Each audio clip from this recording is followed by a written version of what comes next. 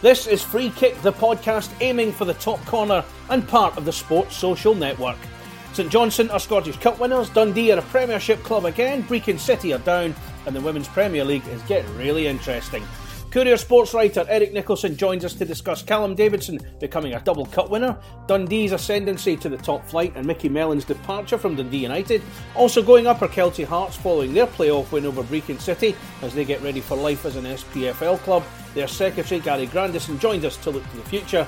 Broadcaster and journalist Heather Dewar paints the picture of an exciting finale to the Women's Premier League. And also joining us is Ayr United owner and chairman David Smith discussing the club's new partnership with English Premier League side Burnley. You're listening to Free Kick.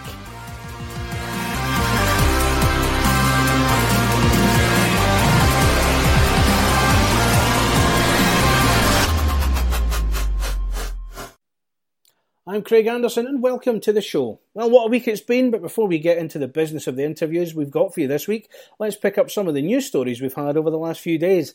The domestic season has now ended, so naturally changes have begun to take shape among various clubs, particularly in management where we've seen a few movements. In the Premiership, Dundee United and Micky Mellon have gone their separate ways, which we'll find out more about from Courier sports writer Eric Nicolson shortly. John Hughes has left Ross County after keeping them up and he'll be replaced by Malky Mackay. Kelty Hearts, following their promotion, are also on the lookout for a new manager as Barry Ferguson moves on after 3 seasons, and it's rumoured he's about to be announced as the new boss at Alloa Athletic. Jim Duffy has also left Dumbarton after saving them from the drop from League One by mutual consent, while Laurie Ellis has taken over at Queen's Park, replacing Ray McKinnon after they won League Two. Also, Tommy Wright has agreed to stay at Kilmarnock despite their relegation from the Premiership. He'd been tipped to move on after their 2-leg defeat to Dundee, but has been backed by the Killie board as they look to bounce back at the first attempt.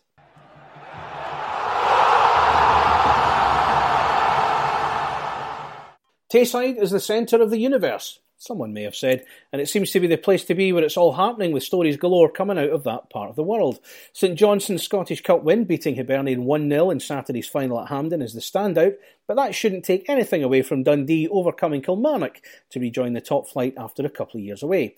Joining us to look back at the top stories is Courier sports writer Eric Nicolson, and he says he's running out of positive things to say about the newly crowned Cup winners. Oh gosh, I mean, listen, I'm running out of ways to describe it, to be honest with you. You know, I thought there's a few times this season I've thought they've peaked, you know, and you think winning the Betfred Cup final for starters, and then, you know, I can remember going to Ibrox for the Scottish Cup quarter final thinking, this is where it's going to start to sort of ease, you know, going to get a bit more of a gentle ride at the end of the season now, and then they went and did what they did there. So yeah, I mean, listen, they've been phenomenally well coached. They're a very, very tight group that absolutely know their jobs inside out. It's probably the way it's worked out. They're the perfect size squad. They would have been susceptible had there been a couple of injuries in key positions.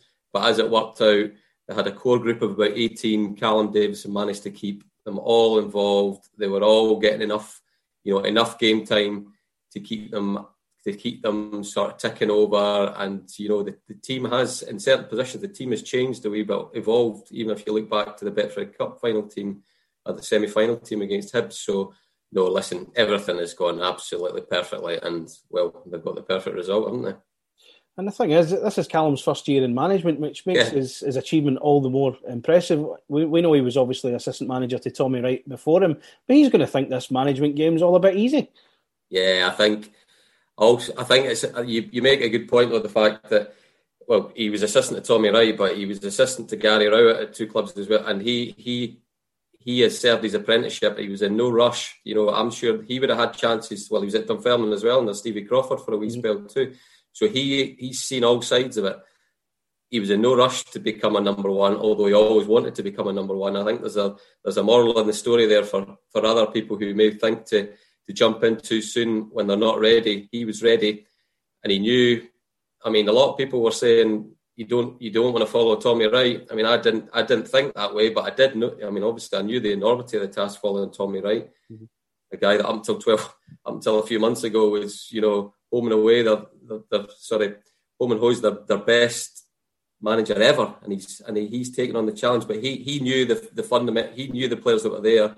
He knew the sort of the background, the way the club's run and everything. So he wasn't frightened to take that opportunity. But yeah, I mean, it is still his first season. So he did make mistakes. I mean, not big mistakes, but he learnt a few things in the first few months. St Johnstone, ironically, were playing better, probably playing their best football in the first few months of the season when they weren't getting the results that they're now getting now. So he's had to find the balance, with toughening them up, getting them a bit more basic at the back, with stopping conceding silly goals and, second balls, that sort of stuff. So he's learnt on the job as well. It's not a guy who's just stuck to, not got lucky, but you know what I mean? He's had this way of doing it and it's just all worked perfect from the start. It's tweaked as he's gone on. And of course, I've got to mention that footage of him after the game on Saturday, sliding along the dressing room floor, champagne-soaked and topless as well. That was quite something. It was. He's stressing that he wasn't the first. So but it was certainly Stevie May's. Listen, it's all good stuff. I mean, again, it shows you that, yes, I guess maybe some people would be surprised. He kind of has more of an image of a sort of, a guy that's maybe got a bit of distance between himself the players. You see other managers that you think you'd probably pick a few other managers who you'd have been likelier candidates for belly slides across a Hampden Park dressing room. But no, he gets the right balance, and why not? Why not? And of course, we've got to mention Sean Rooney, who's become such a big player, especially these big occasions as well. Excellent goal, that the header that got them the win in the end, and he's done it all through the season. He's come up in the big moments. Yeah, well. Half a season, though, that's the thing. I mean, it's it's an incredible story. And it kind of plays into what I was talking about, how Callum's changed things as he's gone on. Danny McNamara was St Johnstone's best player in the first half of the season before he went back down to Millwall. And pretty much, all right, Sean Rooney got a couple of games, but he was Danny McNamara's backup as right wing back. And he was a sort of a fill-in third right-sided centre half when Jason Kerr got COVID and was suspended, that sort of thing. So they had to change their team. Sorry, they changed the style of the team to accommodate Sean Rooney because he's just physically, he's a totally different player to Danny McNamara. And then, yes, you're right. The big moments, cometh the hour, cometh the man. I mean, it's to score 2 winners in 2 cup finals, semi-final. He scored against Celtic. He's just. I scored in the quarter-final at Betfred Cup as well. I mean, it's just, it's Roy of the Rover stuff. It really is. I've got to ask, maybe there might be a slight bias on your part on this, but there was the big discussion when the Scotland squad was announced last week about Zander Clark not being picked, and the likes of John McLaughlin, he's played not too many games for Rangers this year. Is it fair to say that Zander maybe deserves a look, if nothing else? Yeah, well, I thought, there's a broad discussion about the St Johnstone players, full stop. Of the ones, you're right, of the ones who I thought, I'm not saying Zander would have the longest career as a Scotland player, but of the ones who I thought are unlucky for this particular squad, I would have said, yeah, Zander, purely for what you say. It's third choice goalkeeper, and you're picking a guy who's hardly played in the last 6 months, ahead of a guy who's performed very well in all the big games, all the Hampden games. Ibrox, obviously, forgetting the assist for the goal. He was phenomenal in the actual game itself, and then the penalty shootout. So yes, we've Rab Douglas as our columnist, and he said, yeah, 100%. Zander should have been the backup goalie, and longer term, nobody's going to tell me that guys who've been in Scotland squads or currently in the squad, nobody's going to tell. I've seen Jack Hendry play a lot. Nobody will convince me he's a better defender than Jason Kerr. Same with Ryan Porteous, who's been on the fringes of the Scotland squad. Paul Hanlon's been in. I'm sorry, but I'd take the 3 St Johnstone centre-halves over all those guys that I've mentioned. Okay, let's move it from Perth to Dundee then. And quite a week for Dundee. We'll get to Dundee United in a minute and what's happened with them. But Dundee back in the Premiership. They beat Kilmarnock over the 2 legs to restore themselves in the top flight. How big an achievement is that for James McPake in particular, who did come under a bit of pressure earlier? Oh no, very much so. Very much so.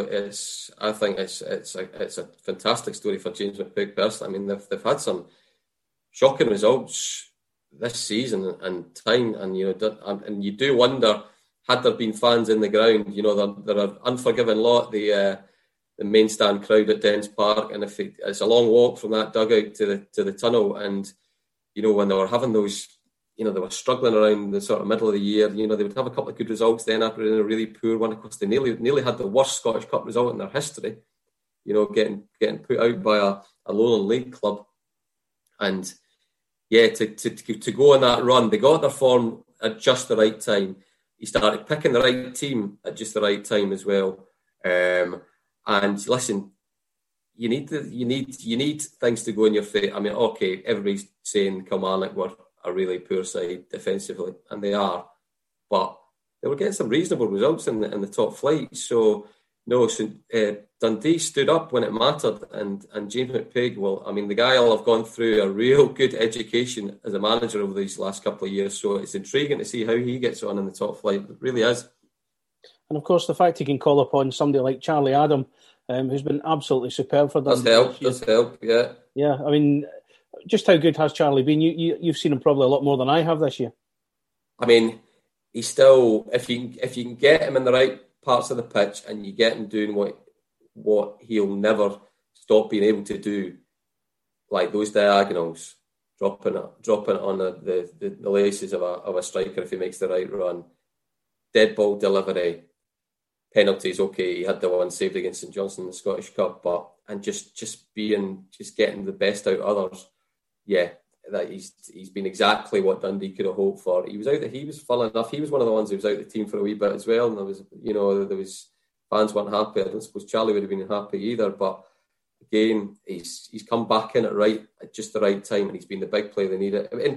Intriguing to see how much he'll get used in the top flight, because it's a different, you would imagine it's going to be harder for him to do his thing against, central midfielders that will be all over him, managers that will come up with game plans. So I think he'll see less game time in the top flight. But listen, 25-yard free kick. I mean, if you could be like a hockey player, you could, you bring him on for those the corners and the set pieces. But he'll still have something to offer next season. Quite how much remains to be seen. We had former Kilmarnock manager Lee Clark on the show last week, and the one bit of advice he gave Tommy Wright was basically stop Charlie Adam. Kilmarnock just didn't do that at all over the two games. They didn't, no, but then they didn't stop Dundee in a whole load of areas. I mean, I don't actually think midfield was the biggest issue for Kilmarnock. I thought it was just, I mean, the defence was horrendous. I mean, it was absolutely awful. I mean, having covered Tommy Wright all these years at St Johnstone, I mean, that was the antithesis of a Tommy Wright team. I mean, he would have been suffering seeing that. The first goal. I mean, the first goal at Dens Park. Deary me, awful. The space there was there, and yes, they didn't do a great job on Charlie, but my goodness, they didn't do a good job on the Dundee forwards. It'd be painful to watch if you're a Kilmarnock fan. Painful. And moving across the street in Dundee to Dundee United, and there was the shock news, can we call it that Micky Mellon has left the club after just under a year. Was it a surprise to you? No, not shocked to us. I mean, I wrote a comment piece and I think a good few weeks ago. I mean, we've picked up on the mood music that there's going to be a sort of change of direction in the summer, and that a change of emphasis might be a better way of putting it. That United have got a lot of young kids coming through. They've invested heavily in their academy. And for whatever reason, they've come to the conclusion that Micky Mellon isn't the right fit for that sort of direction of travel. Now, it's a big gamble, but they've got this is going to be their model moving forward. And if they think that, I mean, don't get me wrong, I think Micky Mellon's done the job that he was asked to do. This is the first season up. This was no season to go down. Particularly with the financial issues Dundee United have had. So he's kept them up, and it's a part of the ways Micky Mellon's probably thought, this isn't for me as well. He's not a manager who's got a history of, developing young players, and there's nothing wrong in that. That he does his work and does it very well. Maybe thinks that English lower leagues are his natural habitat as well. But no, it's intriguing for Dundee United now, and how things are going to get very different at Tannadice. And of course, you're talking about the fact they're putting a lot of emphasis on youth development, bringing through young players, and in many ways a throwback to the glory days of Dundee United. Well, that's certainly what they're hoping. But I can't imagine they're going to bring in a manager like Jim McLean was back in the day. No. I mean, there's some. I mean, Tam Courts is getting, that name's been mentioned that's been hanging around for the last couple of months. And if you went, there's interviews out there. There's one if you went to see. There was an intriguing one that Jordan Campbell and the Athletic did with Andy Goldie, who is the academy head, and they were talking about a manager, first team manager, head coach, whatever they want to call it, basically being developed from the academy the same way as they want to develop players. So personally, if you're asking me, I think it's too soon to go with Tam Courts, who is an academy coach. I know he's been at Kelty. I think they need somebody who's a halfway house, if you see what I mean, between a Micky Mellon and somebody who's ingrained in the system. So it's a big risk if they go all the way to if they go straight to this guy that's in with the bricks, so to speak, knows the academy, knows the kids coming through. Brave, but really, really risky. And a final one, Eric, obviously with Dundee going back into the Premiership, it means the return of Tayside derbies as well. That must be pleasing from a media point of view. Oh, been pleasing for our point of view. Don't call them derbies to Charlie Adam. That was one of the stories of the St Johnstone Dundee Cup tie. No, you've got your Dundee derby back, which is great. I mean, there's derbies all over the place, isn't there now? I think just talking the Premiership, all of a sudden, no offence to Kilmarnock are a big team, but it's got a good look about it for next season, hasn't it? I think it's going to be all of a sudden. It's going to be a strong league, and I think there's a few teams with a few issues, but for us, I mean, the Dundee derby it's one of the best because it's one of the most exciting. You rarely get a dull one. Hearts, Hibs.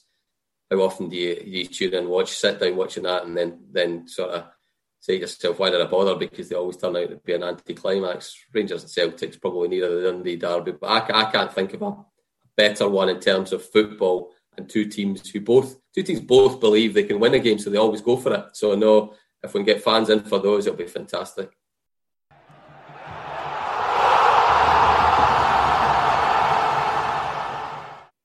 Eric Nicolson from the Courier joining us on Free Kick. Still to come, Garry Grandison from Kelty Hearts on the joy of promotion, Heather Dewar on the joy of the Women's Premier League, and Ayr United chairman David Smith on the joy of a new partnership. Don't go anywhere. Welcome back to Free Kick, part of the Sports Social Network. It was all change at the bottom of the SPFL when Brecon City were relegated following their two-leg defeat to Lowland League champions Kelty Hearts. Michael Tidser scored the only goal of the game to clinch a 3-1 aggregate win and see them join previous promotees Edinburgh City and Cove Rangers in climbing up from the 5th tier and entering the senior ranks. It's been quite the story for the club from Fife, who left the juniors 3 years ago to explore the possibility of climbing up the ladder, and now they've done it in what has been a generally accepted as a strange season. Earlier this week, I spoke to Kelty's club secretary, Garry Grandison, about their achievement, as well as the news that Barry Ferguson had left the club. But first up, I asked him how good Sunday was. Oh, the Sunday was absolutely huge. I think it was huge obviously for the football club, but the community in general. We've got quite a close-knit community, so they follow the club well, so that was as much for them as for ourselves. Now, as I speak to you, the news has not long come out that Barry Ferguson's leaving the club. He's reportedly moving to Alloa at the time of recording, although nothing had been confirmed. How big a blow is that to lose Barry after everything he's done for the club? It's obviously a blow. If the manager came in, he was given the remit, getting the club promoted through the Lowland League, through the playoffs. He's done everything that he came in to do, so obviously with the success that he's brought the club, it is definitely a blow. But we'll obviously now just take a bit of time, a bit of stock, and get ourselves and move on to see where we go with another appointment. And obviously wish Barry well if it is Alloa that he goes to. Now, going back to the game, tell us about how nervous games like that can be. It's a two-legged affair. You guys won the first game 2-1 and then went back to Glebe Park on Sunday against a team like Brecon who were fighting for their lives. Just how nervous is it? I don't think I could actually describe it without you getting shut down, to be fair. I wouldn't wish it on my worst enemy. I mean, football as a game gets you like that.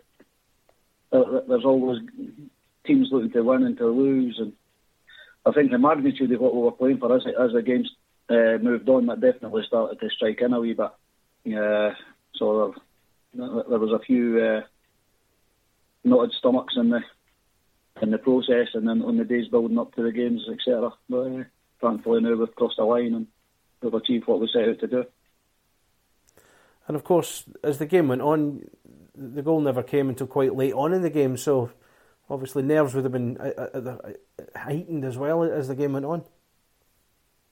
No, but I think both sides on that. I mean, obviously you had Brecon come out to try and preserve a space. I mean, Brecon are an example to part-time clubs, and the levels they've reached as a part-time club. And basically, I actually feel quite sad to see a club like Brecon dropping out the league structure.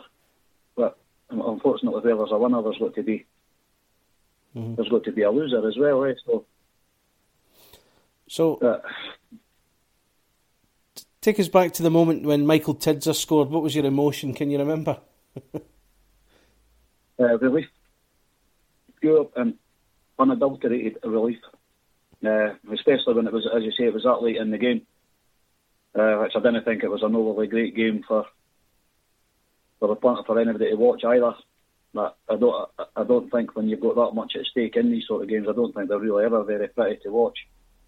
It's about to getting through it, but when the ball hit the back of the net, I mean, we actually thought we'd scored in the first half with Dougie Hill's header.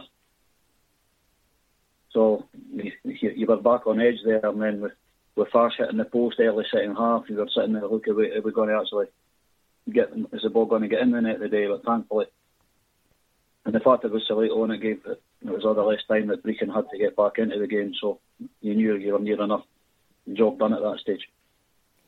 So tell us about the party, if there was one, when you got back to Kelty. I can't really mind much about it.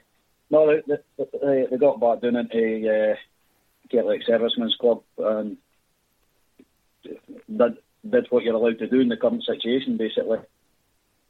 Again, it's a pity that, again, COVID's hit through the season, and obviously the licensed premises are still operating with some certain curtailments as well. So, no, we enjoyed ourselves with the capabilities that we were allowed.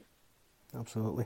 And of course, it's been tough on clubs like yourselves all season. You've had the season start, it stopped, then you had the big break in between to the point where you never got started again. Just give us an idea of just how hard it's been for clubs like Kelty to try and operate as normally as you can this year. For us as a board running the club, it's obviously difficult because your income stream goes for busy. You know, you're playing. We've got hospitality sold out on a match day. We've got our social club buzzing on a match day. Decent average crowds, and that with one strike, everything's off. Bills didn't die away, so you're obviously, you've still got expenditure without income. And then on the start side of things again as well, you then got the guys back in and we were allowed to play still without any income coming in. But no, we're a hard-working group. So the club's set up quite well, so we managed to get through it. But I mean, we're no unique to anybody below championship level. I mean, the League 1 and League 2 clubs were impacted every bit as much. Mm-hmm. And I've got to say, credit goes out to the players and to the management, even that as well, because the way that they kept focused through the stop-start nature of the season and the way the guys looked after themselves during the lockdown periods is testament to their professionalism and their attitudes, and that was absolutely brilliant, the way they looked after themselves. And I guess what must make it special was the fact that you did get through those playoffs, particularly the games against Brecon, where there was fans. Fans were allowed in at last. By the way, I've never felt it's so strange. You've just for the time when you were allowed to play, just used to turning up to empty stadiums. Substitutes using the spectator areas as extensions of the dugouts, and media and club officials using the seated stands. To actually see supporters in some of these areas was brilliant. Just to hear a wee bit of noise when the guys came out, it was absolutely mental. Now, it takes us back again, to the... fair play to the... Sorry. No, I'm sorry, I was going to ask about the decision to leave the juniors and join the Lowland League. That was about 3-4 years ago. What can you tell us about that decision? Why was that decision made to make such a leap at that time? At the time, we... initially, we thought there might be some sort of plans extending the juniors, or the juniors forming a branch of that into the perimeter of that at the time. The club had just won the Super League. We won it 2 years out of 3. And you win the Super League, that's as far up as you go. You win that league, you play in that league again the following year. So, I mean, we looked through it, we looked into the technicalities, we looked into the financial implications, what would it mean? I mean, there's no doubt, and I think anybody could argue that we took a gamble. But I think with the amount of junior teams that have subsequently made a similar move, I think it proves that, and yesterday definitely proves that the decision that we made was the right one at the time, because we decided that we tried to let the club find its level rather than operate under a glass ceiling. How far can the club progress? And yesterday's the best example of the club progressing. Definitely. Now, we had the situation last year where the virus was doing what it did. You never got the playoffs last year. You know, I would have to say Sunday's obviously made up for that the last 2 years where the season was curtailed because of the virus last year. This year, as we've already discussed, the stop-start nature of it. So it's all worked out in the end. It's probably the best result you could have hoped for, all things considered. Yeah, definitely. I mean, obviously last year was frustrating as well, but when you're operating under unique circumstances, I mean, you're sitting under a global pandemic, so obviously health is the ultimate priority. So that's a decision at the time that was quite hard to take, but obviously accept why it was made. And thankfully this year the decision was found that the Lowland League and Highland League had acted properly in naming their champion clubs, and that the playoffs went ahead. So good to see them getting settled on the pitch. So now you're in League Two. How do you start to prepare for life in that division? Now, manager obviously is the first thing. Do you go for someone? With experience in League Two, or do you do something different? Obviously, we just found out, so we're at the early stages of getting the heads together on that one. Obviously, we realise how critical it is. I mean, we didn't just want to be in a League Two to be a League Two club. We'll look at the good job that Edinburgh City, Cove Rangers and clubs like that have done on promotion. We want to very much follow that sort of example. So we'll take a look around and somebody that fits the ideal as a football club, and hopefully we get the right decisions in a timely manner. And last question, I was just looking where you guys are. Not a lot of people will know where Kelty is, but a wee town called Cowdenbeath just down the road. I noticed they're in the same league as you as well. A nice wee derby with Cowdenbeath to look forward to. It'll be the first real derby we've had since we left the juniors. We used to have some cracking derbies with Holyhead Hawthorn, which is just at the top edge of Cowdenbeath. So we very much look forward to being able to walk horns with our friends along the road.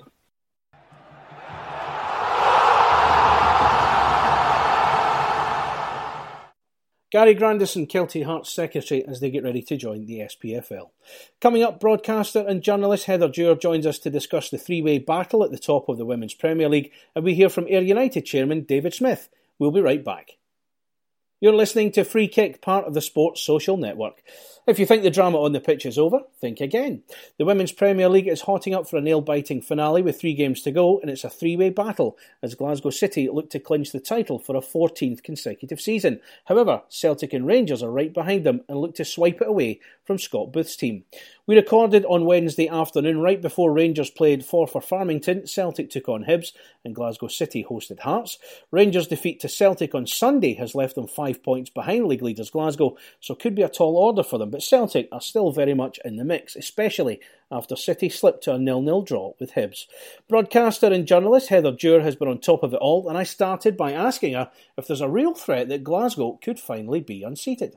Oh, that is a very tough one, Craig. If you'd asked me this at the beginning of the season, I would have said probably yes, because on paper, and going by the fact that both Celtic and Rangers were looking like they'd be pretty strong this season, and the fact that they'd gone fully professional, it seemed as if there would be a real challenge.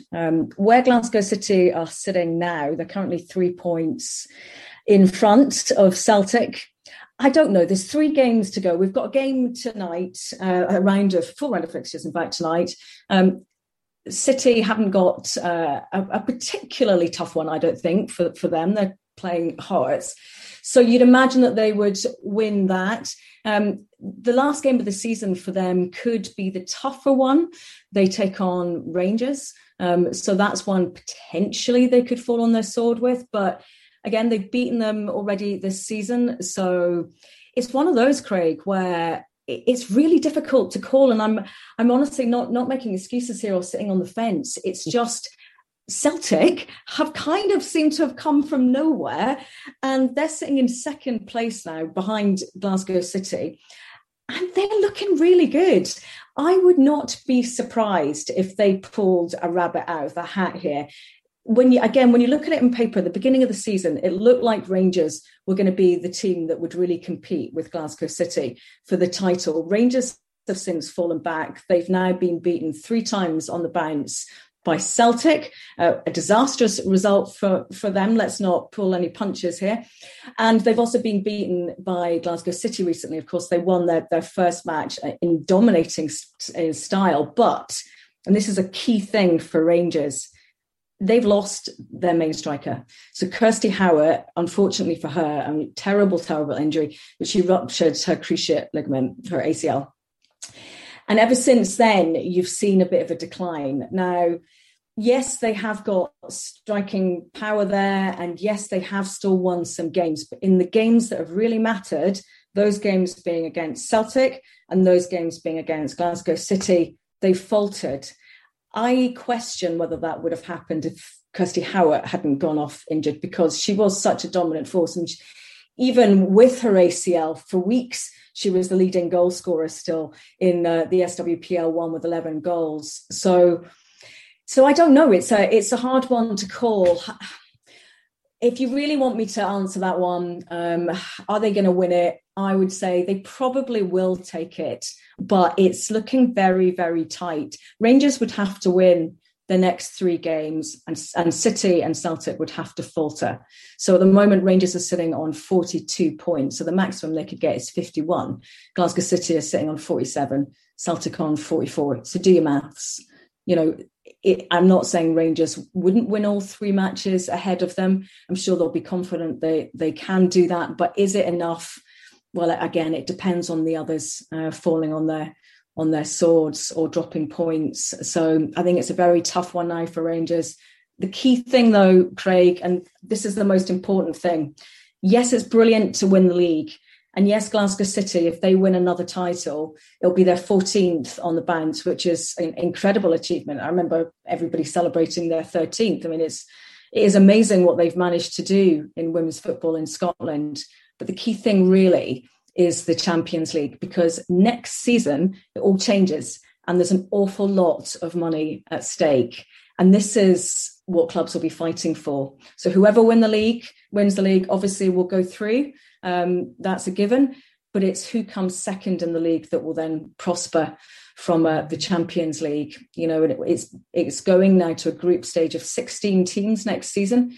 And each team will receive £400,000 for being in that group stage. That is an awful lot of money. The winner, Craig, will receive up to €1.4 million. It's just unbelievable. So where we've been in the past and where we're looking at now, that's why everybody's talking about the Champions League when it comes to women's football. And you go to these press conferences and it's all about, are you confident you might get into the Champions League? But there is a really good reason behind that, because that kind of cash when it comes to women's football is just massive.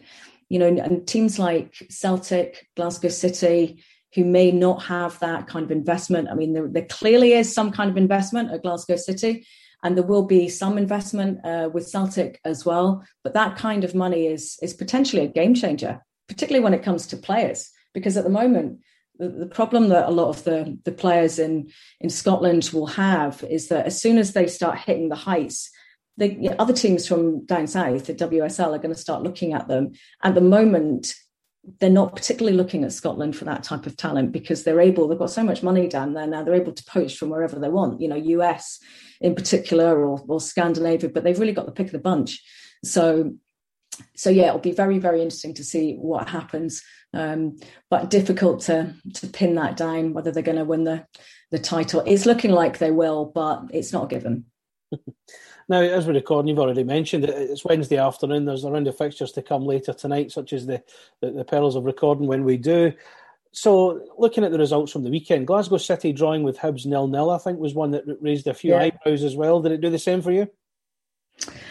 Did it? Well, I suppose so. On the basis of Hibs' kind of overall results this season. I mean, if you go back in history, before this season, it was always City and Hibs who were competing against each other. They were always seen as the top two teams, the ones to beat. And Hibs in particular just seemed to romp away with all the titles when it came to, cup games, and always seemed to take the silverware. I don't know what it was about Hibs, but they seemed to just find something, pull something out of the bag and produce the goods when it really mattered in terms of, League Cup and Scottish Cup.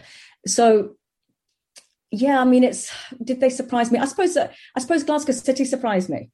It surprised me that they didn't get more from the game. But I would say that when it comes to Glasgow City and Hibernian, you never know what might happen. But a brilliant result for them because, they don't have anything like the facilities or the investment that some of the other clubs have. So for them, that would have been an absolutely cracking result. And I'm sure Dean Gibson, their head coach, would have been absolutely delighted with that. Now, one person who seems to have impressed is Fran Alonso, the Celtic women's head coach. He joined the club in January 2020, so he never really got a chance to make his mark on the team straight away because of the coronavirus pandemic, and the game had stopped at that point. But now he has. Look at where they are now. How impressed have you been by him all through this season? Well, I met Fran when he was unveiled as the Celtic manager, and they actually did the unveiling at Celtic Park. And I remember seeing his face and how absolutely delighted he was to be there. He couldn't believe it. He couldn't believe that he was in these amazing surroundings, just full of joy, full of energy, full of ambition. So I thought at that point, this could be a really interesting guy to contend with when it comes to the league. And then, as you say, everything went a bit awry with the coronavirus. I've been really impressed with him. I still don't think we've necessarily had a good glimpse at his managerial abilities up here. But what I like about Fran is that not only is he a really nice guy, which I know doesn't necessarily count for much when it comes to matters on the pitch, but he is a good bloke. But when it comes to his press conferences, he plays everything down. Now, I don't know whether this is game playing. We see this a lot in the men's game. We've all seen it, and some managers are brilliant at it.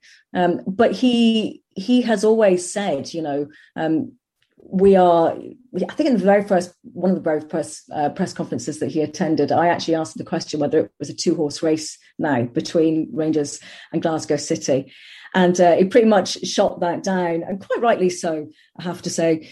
And then when it came to the most recent press conference that we had, he was asked about the Champions League. And, he said, well, we want to get into the Champions League. We're not there yet. And if we're not there now, that's something we'll work towards. So I think he's a humble guy, and playing down Celtic's ability to, I suppose, necessarily compete or win the league, I think it's actually been pretty clever because they're not going out and being all arrogant about what they can achieve or what they can do. They're just going about their business pretty quietly, and they're producing results. And I think that's why it's potentially been quite so interesting watching them and seeing them produce the results that they have produced and to put them into second place. But they've got some good players. I like Jacinta. I think she's been pretty impressive. Sarah Ewins, Anna Philby. So, yeah, I think he's got the nucleus of a good squad. And, of course, Sarah Teagarton from States. She's looking good as well. She's had a bit of an injury, not this season, but she's another one to be reckoned with. So yeah, I think it will be interesting to see where they finish and to see where Fran Alonso can take them. But what I find really interesting as well, Craig, is I'm sure you're all over social media like myself, is that he seems to be gathering a bit of a following along lots of the male supporters as well, who may potentially, or just supporters in general, who may potentially have never really followed women's football, but they seem to love Fran because he just glows with that energy and excitement. He's so proud of wearing the Celtic shirt, and he makes a big deal of that a lot. So, yeah, I think he's done well. So, while we've got you, I want to talk about the Scotland women's head coaching position, which has been vacant since Shelley Kerr left the post back at Christmas time. Now, Stuart McLaren's still there on an interim basis, but 5 months on, any ideas on what's causing the delay? I would suggest, and I don't know this for a fact, but I would suggest maybe they're waiting for the strategic review to come out. After the last Women's World Cup, there was a review that was done. It's been in the process. It was meant to take 6 months. It's taken longer than that, but I guess you have to take the coronavirus into account. But there are several key pillars that review is kind of focusing on, and it's not just the national side, it's grassroots football, the women's game in general, but the national side is a part of that. So I wonder whether maybe they're waiting for that to come out. I understand it'll come out in the summer. What summer? When is the summer? Let's be honest. Is it June? Is it July? Is it August? Tuesday. Yeah, exactly. So it could be that they're waiting for that to come out just to give, their kind of general idea of where they want to take the national side, because it might be, and again, I'm just surmising here, it could be totally wrong, but it might be that they go down the route of, looking to bring more people through the ranks. Maybe it is that they're looking at an in-house appointment. Maybe it's McLaren. They're looking to kind of keep things in-house and build things from within, rather than going for a big expensive appointment elsewhere. But there are plenty of managers in the game who are out of work. I'm not sure that any of the current managers we see who are currently out of work that we've heard about over the last week that have left their positions would ever consider going into the women's game. But it's not a bad option these days when it's growing in popularity and, the money is there. I interviewed Willie Kirk, who's currently the Everton women's head coach, a few months ago, and he was quite slating, actually, of some of the processes. And he did say he would like to be the Scotland women's head coach one day, but not yet. He's obviously got a very good gig at Everton, so he's obviously happy where he is now. But he was someone that was being certainly touted as a potential successor to Shelley Kerr. So he's ruled himself out, you'd imagine, by coming out and saying that. I don't know. I personally would go for the kind of ambitious route. I'd look at getting someone in who's got experience in the women's game, male or female, it doesn't matter, just someone who's got that ambition to drive them forward. I mean, Casey Stoney, for me, would be an interesting appointment because she's experienced the game at all sorts of levels. She knows her stuff. She is a harsh but fair manager. And I think that would be a potentially interesting appointment, but I would imagine that's well down the route now, and that they'll probably announce someone in June would be my suggestion. But who it will be, who knows? But there are lots of people to choose from, Craig. It's dependent on which route they go down. Do they go in-house and go for that kind of route, the academy route? You look at men's clubs, a lot of men's clubs are doing that. Do they look at that? Someone who can work potentially with the whole structure, because I think that's massively important. You look at someone like Anna Signor, for example, who was in place for several years before Shelley Kerr, and that was a massive part of her remit. You speak to any of the female footballers who played under her, or anyone, in fact, who was within the SFA during her time there. She did so much for the women's game behind the scenes.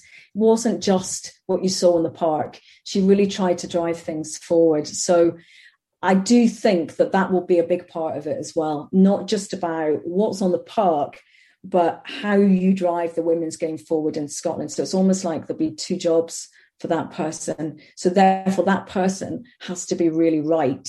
It's a massive appointment. They can't get this wrong. It's huge. There is so much riding on this. You know, Scotland want to qualify for another World Cup. I think it would be a huge failure if they didn't do that. You know, the Euros was a failure. Okay, Scotland did an amazing thing by making it through to the World Cup finals last time round. But to not do that again would be pretty serious, I think, given the investment and the money that's going into the women's game now.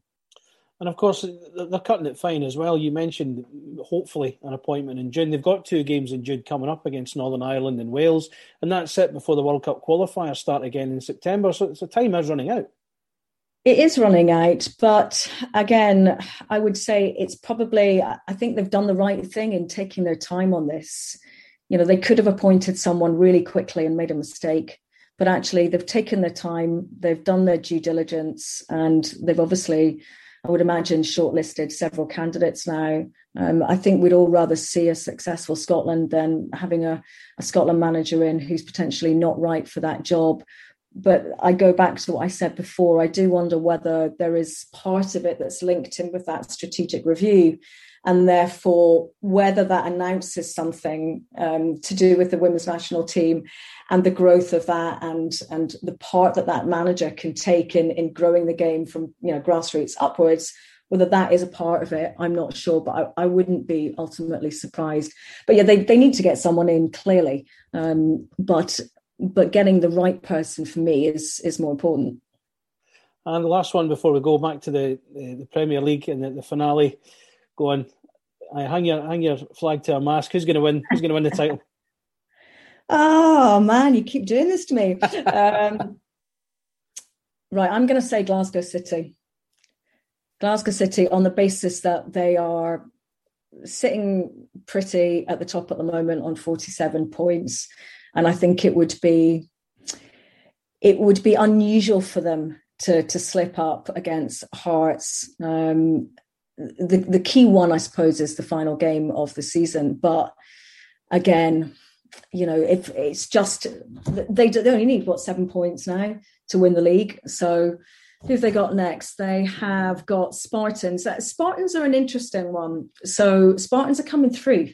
Now, Spartans have moved up to 4th last week. And Debbie McCulloch is doing some great things at Spartans. They are looking to bring on some professionals next season as well. So there's going to be investment there. So that could be one. I wouldn't want to call the Spartans one. Hearts, I would say on paper, you'd imagine them winning that one. Spartans, don't know. Rangers, don't know. That one could go either way. So I'll still go for Glasgow City as winning this, just because of where they are and their history, and because they are a very ambitious side who will give it everything to try and win this.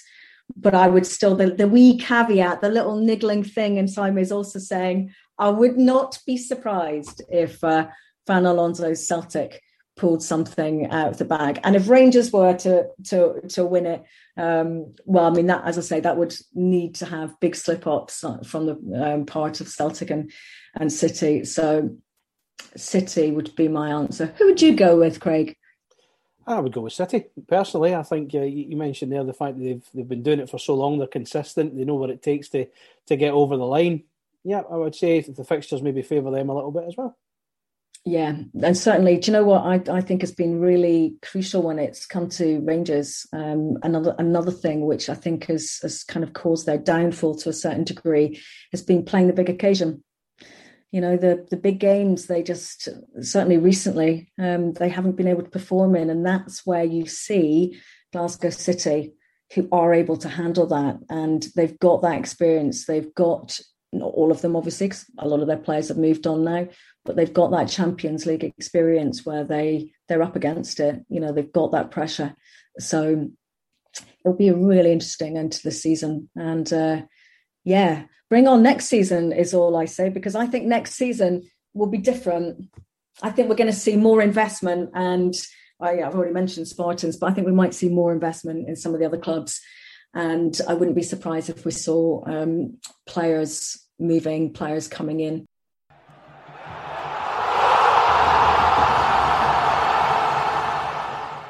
Heather Dewar joining me on Free Kick. We'll certainly keep our eyes on the SWPL in the next couple of weeks. One more to come on Free Kick, and it's exciting times at Ayr United as they've announced a new partnership with English Premier League side Burnley.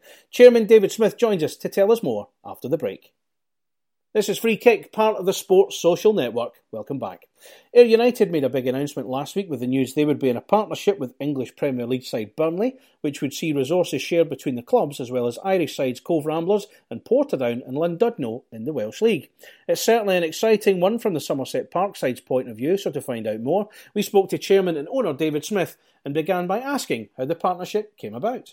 It started through David Hopkin, our manager. That was the first point of contact.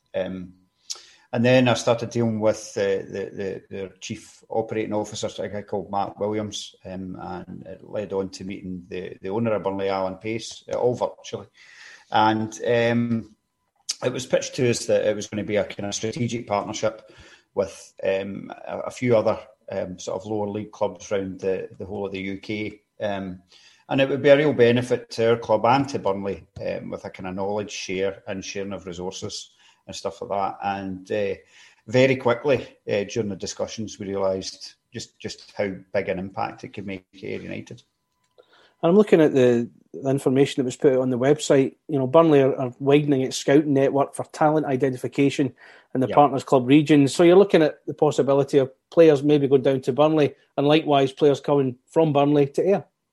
Yeah, I think that's the tangible stuff. That's the stuff you can touch and it'll make an impact. But there's lots of stuff that will happen behind the scenes. But in terms of that talent identification, I think it's probably fair to say that Burnley have a kind of aging team. Their academy, where it's a Category 1 academy, there's not a lot of players coming through from their academy into the first team. So Alan Pace, the new owner, is right into talent identification and his other businesses and stuff. So it kind of made sense for him to make this move. So I think also with Brexit, you know, they're going to be struggling to put players abroad and stuff for experience. So actually having, you know, the whole of the UK available for those placements is important. It's important to Burnley that, you know, if they're putting players out on loan, that they come to a club that will look after them, that will nurture them, have a training plan, make sure they're okay, you know, look after their health and well-being. And Ayr United have got a fantastic reputation for doing that with young players over the years. So I think the knee-jerk would possibly be that Burnley are coming to raid our talent and all that kind of stuff. The reality is the chances of, you know, somebody coming through our academy and going on to play in the Burnley first team are very small. But if that does happen, part of the sort of minute of understanding that we've agreed and signed off is that we will get paid the fair value for any talent that they do take down the road.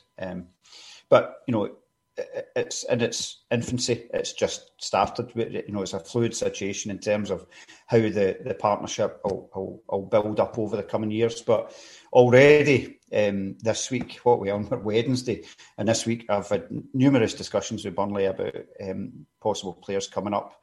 Their under-23s are coming up in July and they wanted to get a game with us, but the League Cup starts by then, so we can't do that. But we'll go up and visit them, have a look at what they've got, see how it would suit, you know, what talent they've got for us. And at the same time, our under-16s went down at the weekend to play in the Barnfield tournament, and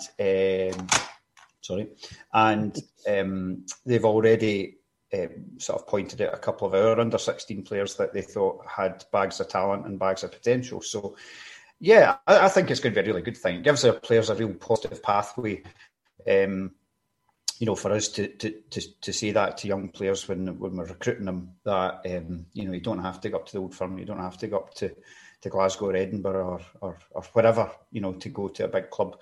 Stick with us and we can get you a pathway down to Burnley. Now, that might be just down for the weekend, down for a week, down permanently, whatever.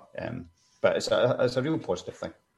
Definitely, and just when you were talking about the fears of Burnley raiding talent from Ayr United, and I think probably the last player that I can think of that made a move to such a big club was maybe Steve Nicol back in the 80s when he joined Liverpool as well. But again, it's an attractive proposition for any young player coming through that, as you say, there's a pathway to a Premier League club down in England. Absolutely. Stevie Nicol, he's probably one of the first players I saw when I started supporting Ayr United, and then you kind of stick with him. And then, I never became a Liverpool fan, but always watched out for Liverpool when he was playing there. And the Burnley footprint, Alan Pace is an American owner.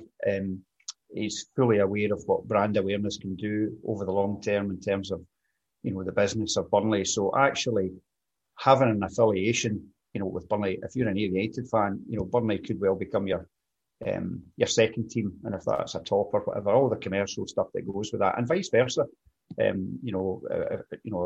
you're a Burnley fan, then Ayr United potentially become your Scottish team, and Portadown become your Northern Irish team, and all that kind of stuff. So there's lots of little threads that can come out of this. It's great. And again, going back to the statement that was on the Ayr United website, Burnley are opening up helping with expertise and development and coaching with their coaches and players. And interestingly, the sharing of data across youth academies and sports science. And again, something that I don't think a lot of people fully appreciate in this day and age, the modern technology side of it. And in some ways, that's got to be a game changer for a club like Ayr United, that information is going to be right there for you in the palm of your hand. It is. Probably doing a club like Ayr a little bit of a disservice in terms of sports science. While we're not at the levels that Burnley were at, we use sports science and have used sports data for quite a long time. So, when I was going, I got a tour around the academy and their training facility, and there's lots and lots of things there that we can use. Okay, there's a huge resource behind what they've got, but they're prepared to share their tech with us, their apps and all their tech stuff as well. So there's a huge amount of knowledge we can pick up from that. The coaches who were down with the under-16s at the weekend have come back with pages and pages of really good stuff that they've picked up. But see, at the same time, we know for a fact that the Burnley guys have picked up pages and pages of stuff that our guys have put into the meeting as well. So the knowledge share sitting around the table with actually different tiers of football is really, really big, particularly when you embrace it and you do it collaboratively. And of course, the interesting fact to this is you've got the other teams involved around the country as well. Usually when you see a partnership like this, it's usually between two clubs, but it seems to be a network when you've got Cove Ramblers, Portadown and Llandudno as well. So you're presumably getting to share everybody's information and see what's out there. Absolutely. And that's a really big part of it. So we fully intend to go across to Portadown and to Cork and down to Llandudno, and we want them to come up. We've already discussed about, everybody hosting a festival at a certain age group for the academy teams, and that's really exciting. It's great having those guys. I've really, I was down last week and I really, really enjoyed chatting to the three teams about their structure, their size, their scale, the stuff they do well, the stuff they want to do better, and how they can bounce off us and we can bounce off them. There's lots and lots of opportunity with it. And I think, agents are agents and they'll try and tell you that their asset is the best thing since sliced bread and is going to be amazing. Actually getting a trusted partner viewpoint on somebody. So we're looking at a player in the, we're playing in the Republic of Ireland. We could speak to Cove and they would say, yeah, he's a player, or well, he's all right, but he doesn't last 90 minutes, or he's injury prone. See, getting that insider sort of knowledge will be huge, and that's important for Burnley as well, so they can come as a trusted partner, ask David Hopkin and our management team what they think of players in Scotland as well, and we'll give them a very open and honest opinion and any kind of backstory that we know about players as well. Now, I read it's a 2-year deal initially. It's probably early days to even ask this question, but is there scope, if it proves to be a success, that it could be extended longer? Yeah. So the minute of understanding has got 24 months in it, but it's it's fully intended to be a rolling programme between us all. But see, at the same time, see if it doesn't suit us, there's more than enough ways to get out of it, and we shake hands and say it's not really worked for us, or it's not worked for you, or whatever, and we can move on. But we're embracing it. We're absolutely got open arms for this, and very keen to get some of our staff down pretty quickly to have a look at the setup and have a look at other things. So the start of the new season is I know it seems we only just finished this season, but the start of the new season is very close. So there's certain things I would like to implement before the start of the season. Let's talk about you now, David. You took over the club in January. We have to. Yeah. Succeeded, obviously, at Lachlan Cameron, who's been in charge for quite a number of years now. So how are you finding the role of being a club owner and all that goes with that? Honestly, it's been really challenging. Probably not quite what I thought it was going to be, if I'm brutally honest. So, but at the same time, I've probably ran at a pace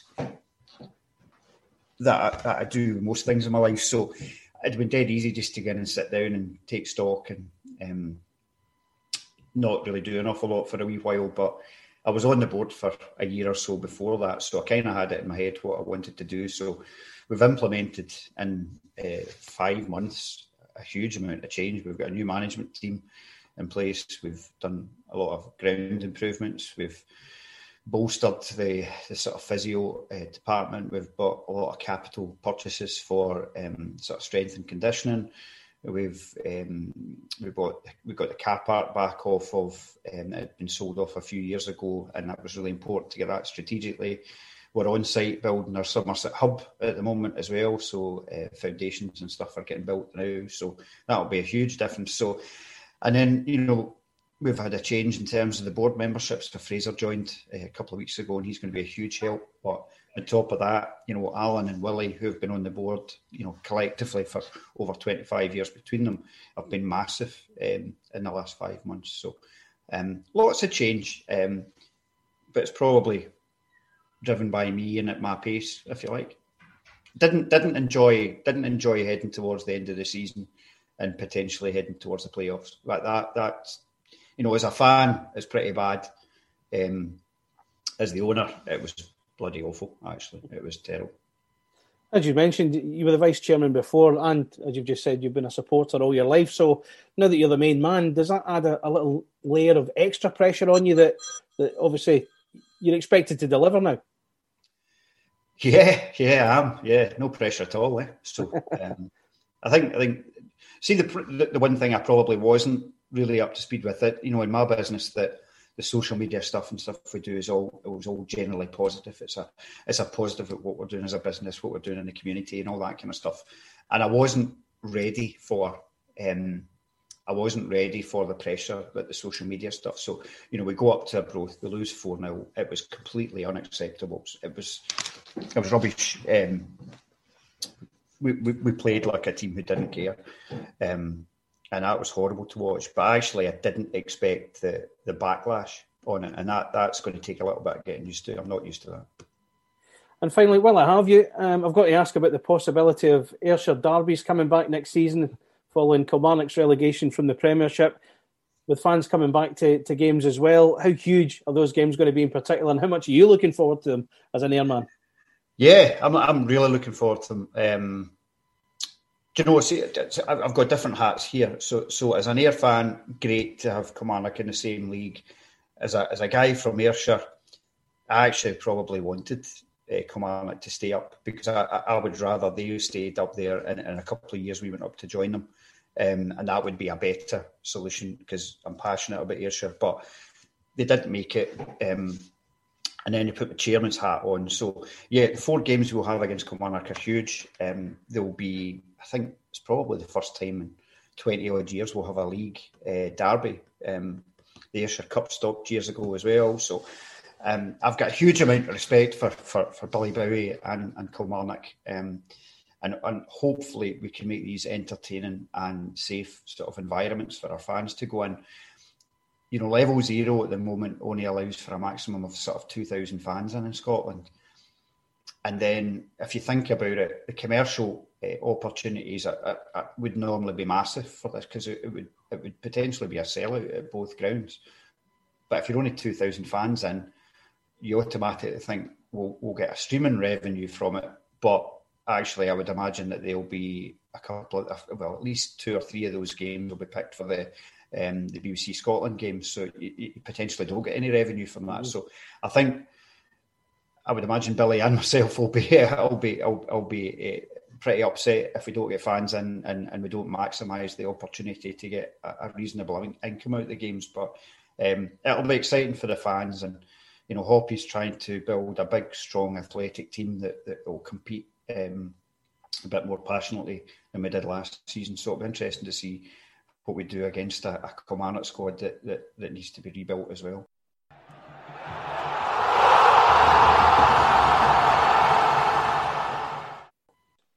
Ayr United chairman David Smith on free kick. Before we go, let's wish Chelsea midfielder Billy Gilmour the very best of luck ahead of his team taking on Manchester City in the Champions League final, which takes place this Saturday in Porto. Could he join the likes of Paul Lambert, Darren Fletcher and Andy Robertson as Scottish winners of the biggest trophy in Europe? We'll have to wait and see. So all the best to Billy.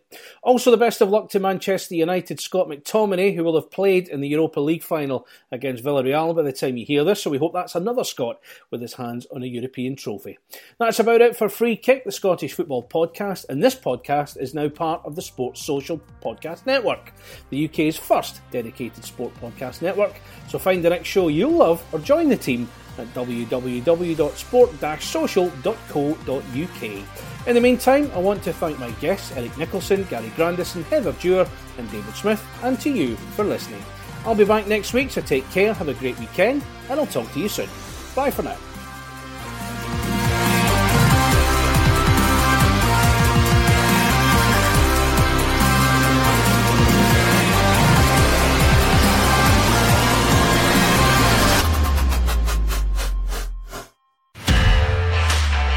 This podcast is part of the Sports Social Podcast Network.